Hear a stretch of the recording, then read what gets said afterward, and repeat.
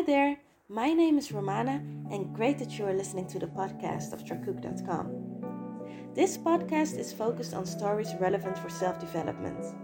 On this channel, I talk about interesting philosophies of others, and I interview people who share their life stories and life philosophies themselves. Are you ready to expand your vision on life and to be inspired? Then let's start.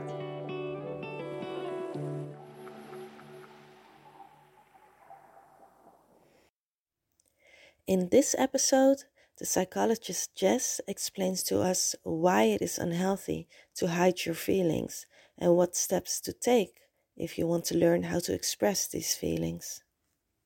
In our society, why do you think we are dealing with emotions in such a self-destructive way? Well, I think in our society we have certain opinions about emotions. So what I see, for example, is men and boys who have a certain idea of manlyhood. And in that idea, there's no room for feeling sad or feeling scared because that's not manly enough. So then they try to suppress those emotions while they are really healthy emotions to feel. I mean, imagine not feeling scared. Imagine standing in front of a lion and not feeling scared. I mean, you will get eaten.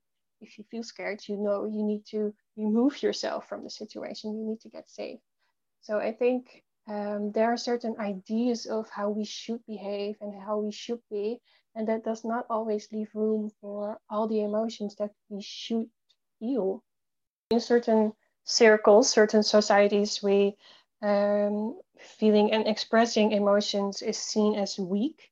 Yeah, so people tend to not show them, so they do not, so they aren't viewed as weak.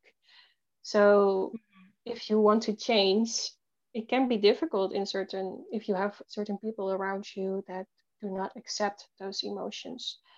So sometimes we also talk about getting new friends, for example, or finding other ways to express them, finding certain people to express them, and not with all of your friends, not with all of them who do not accept the emotions. So, yeah, it also has a lot to do with the people around you and how they feel about expressing your emotions.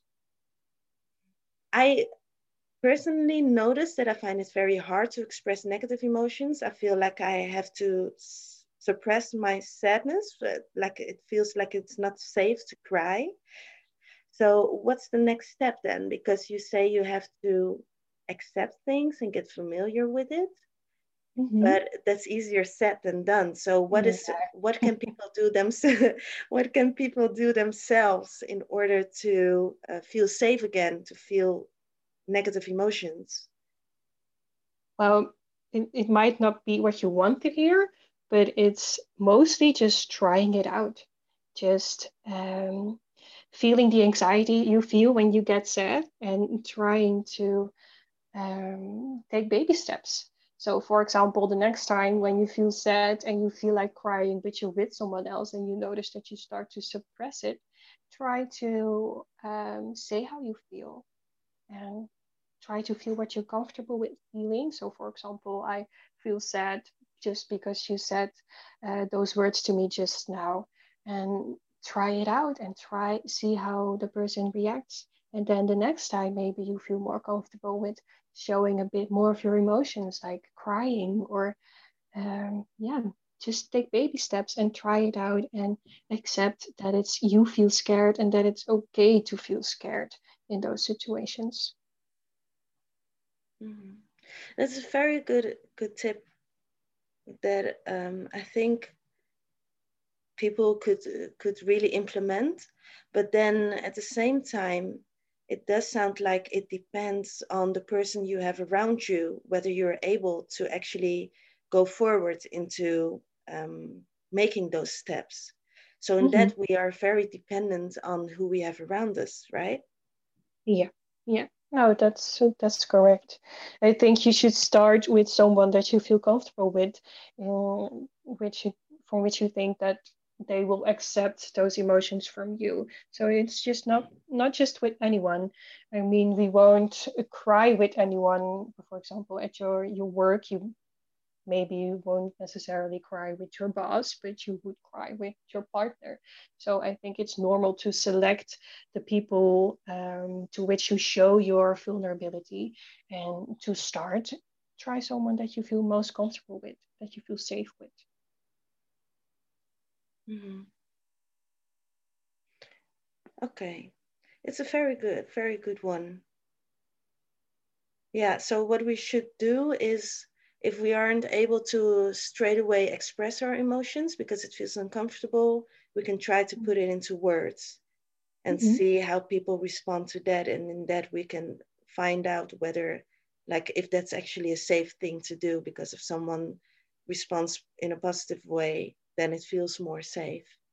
Yeah, It sounds exactly. like a long process, though. It is.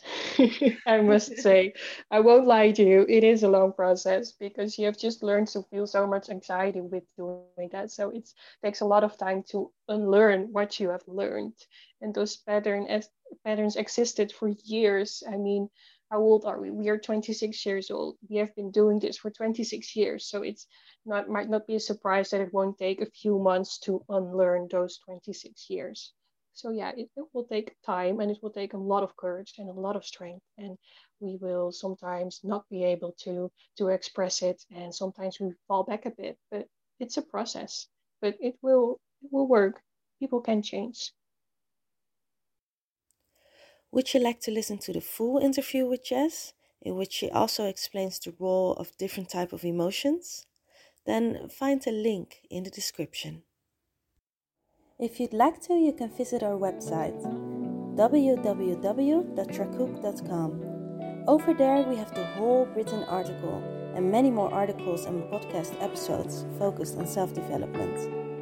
Did you like this episode? Don't forget to hit the like button and to follow us. Thank you for listening, and hopefully until next time.